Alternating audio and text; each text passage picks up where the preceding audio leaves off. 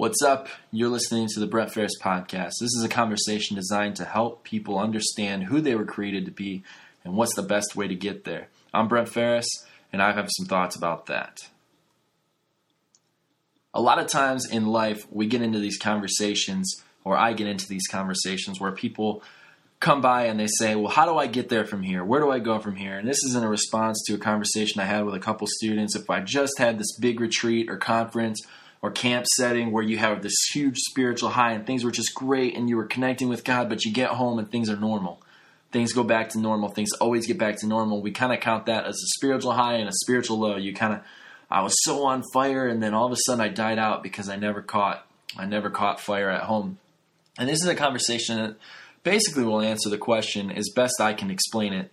Where do I go from here? And again, I'm not perfect. I'm not amazing at this. All I know is I'm constantly striving to be better today and tomorrow as in who I am, and I'm always trying to chase after me 10 years from now. But to answer that question in the first podcast, I kind of said, hey, we got to transform the way that we think.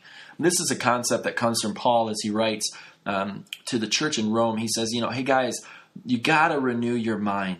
You got to renew the way that you think. You got to think about things differently because it's unreal. It's not right the way that we think. The way that we think will determine the decisions we make. The way that we think will actually impact the things that we go out and do. The way that we think will impact the way that we interact with the surrounding world.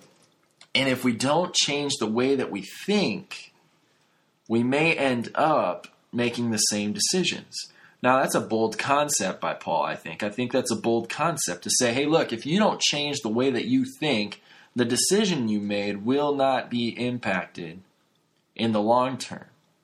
If you don't renew the way that you think is what's going to help you make the decision constantly in the long term. And if you don't impact the way that you think or change the way that you think, you're going to end up making the same decisions. I always heard it like this. If you had a destination in mind, let's say you wanted to go from Texas to Michigan, and you got all your stuff packed up in Texas, and you were ready for there's snow in Michigan right now, and you were ready for snow and packed all your winter gear, and you were just ready for the cold, but you started driving south toward Mexico, would you ever end up in Michigan? I ask this question all the time to students, and they always come up with the most brilliant answer. Yes, you just drive around the world, and eventually you get there. Well, sure, okay, great. And then take you like 4 times as long. But let's imagine this. If you're heading in the wrong direction, you're probably not going to get to your destination. You're probably not going to end up in your destination. That's a problem. If you are not heading in the right direction, that's a reality. You will not end up in your destination. That's the problem. You see, there's this concept that people have where that seems like a very simple and trivial thought, but the more you think about it, the more clear it is, the deeper it goes. I hear a lot of pastors, I hear a lot of youth pastors that get up on stage or they get up in front of people or maybe on a podcast and they just say things that are really big words, theological masterpieces, and they're just awesome theological words, but they say them and they're kind of complex and confusing. They never really explain them. And to the common person, myself being included in that group, I've studied this stuff, but I would consider myself a pretty simple dude. If you're in the position where you sit there and you don't understand, all it is confusing, it doesn't mean that it's necessarily deep. It just means it's murky. And you just can't see the bottom. But if you're extremely clear as a teacher, as a parent, as a student, if you're clear in where you want to be, the depth of that would be unknown because you could see all the way to the bottom. You could be looking at 30 feet of water. I went to a trip one time in Florida with one of my best friends, Trey, and I was on his boat with him, and we were just hanging out, and I was looking into the water, and it was amazing how I could see all the way down. I could see all the way down, and I was like, well, how deep is this? He's saying 30, 40, 50 feet. I'm like, unbelievable how you can see all the way to the bottom. Or if you've ever been in an airplane and you're flying over the ocean and you can see all the way down to the bottom of the ocean from like 10,000 feet in the air. It's amazing. It's just amazing that if it's clear, you can just see it. And it doesn't necessarily have to be confusing to be deep. It just has to be clear. And we kind of get in this conversation a lot because we ask this question, well, where do I go from here? And I say, well, you got to change the way that you think. You got to change the way that you act. You got to change the friends you hang out with. And I get so much pushback from students on these decisions. It's like, well, no.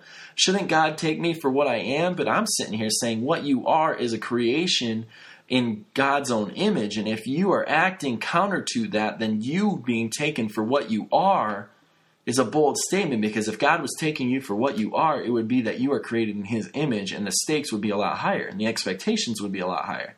And that's where we get into these conversations where students, or maybe you have a bunch of friends who are not Christians, or they don't believe in the whole Jesus thing, or they're just like, yeah, I did that once, but I'm not really into the whole rules thing. I don't want to serve this dictator. It's just got a bunch of rules. The reality is that if you were created in His image, if this is true, which I believe it is, and you were created in God's own image, which I believe you were, then what you're doing now is nowhere near who you were meant to be. Reliant K has a song that says, "Who I am hates who I've been." Who you were created to be and who you have been are two different people. Now we get into this conversation because the best way to get back to who you are is you got to transform your mind. You got to approach a relationship with God like every other relationship in your life. You got to spend time with Him. You got to listen to Him. You got to talk to Him. You got to read about Him and get to know Him. We spend so much time on social media profiles trying to get to know the people that we want to be in relationships with. We spend almost no time opening our Bible and getting into the Word to know God. Even people who are atheists, if you're listening to this and you don't believe in God, I would still encourage you to read Matthew, Mark, Luke, and John, so at least you know who you don't believe in. If you don't believe in Jesus Christ, you should read the Gospels just to know who you don't believe in. Because if you've never read it, how can you tell me you don't believe it? And if you've never studied it, how can you tell me that you know it? And those are the two things that are really difficult, I think. Second part of this podcast, that was all like the intro, I guess you could call it. The second part of the podcast is to kind of answer the question, where do I go from here? The first thing we said was transform your mind. That was last week. The second thing is to find yourself exploring God. Now, you got to carve out time. How do you get there from here? You got to get back to where you were created to be. You were created in God's own image. And the best way to do that is to start exploring God in your own time. I'm not talking about taking a year-long vacation from anything else in the world and just reading your Bible. However, if you have the opportunity to do that, you totally should.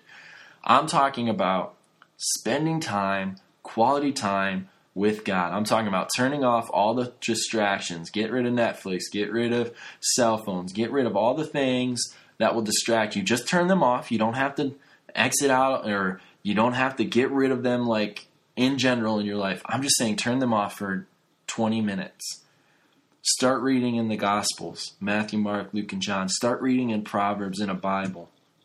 Start opening up the Scripture. Maybe you sit there and you've got some questions for God, and you've asked the questions, but you've never listened for the answers. I get that one a lot. You know, God, why did my parents get divorced? God, why did my unborn child die? God, why are these things happening to me? Why are there troubles and trials of many kinds? Why do we have to go through these things? What's going on? And we've asked the questions 150 times, but we've never sat down and listened to the question be answered, because we've never been quiet long enough to explore what that looks like. In Scripture, it talks about God is about to approach Elijah, and Elijah's got all these questions for God, and God says, okay, you and me, dude, we're going after it. We're going to have this conversation. And he comes in and he says, Elijah, go out to the corner, go out and look again, because God's about to pass by. And then there's this storm and this fire and this thunder, and there's all this wind, and rocks are splitting in two, and it's truly, truly probably terrifying. And he's sitting there thinking, is this the end? Is this the end? Is this all there is? Am I done now? Am I about to die? And he comes up, and God comes to him and speaks in a whisper. Now, I don't know about you, but it seems to me that if God speaks in a whisper, I've got a lot of things competing with, and a lot of noise competing with that voice. I have a lot of things in my life, and you could be the only person in the world that doesn't, but I have a lot of things in my life competing with a whisper.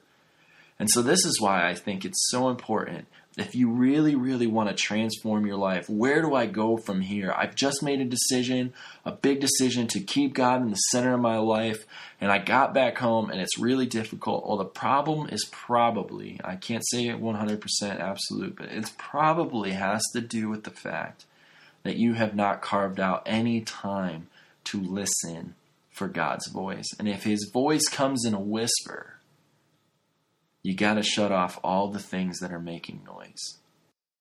This has been the Brent Ferris Podcast, a conversation designed to help you know who you were created to be and how best to get there. I hope you have a great week. We'll see you next week.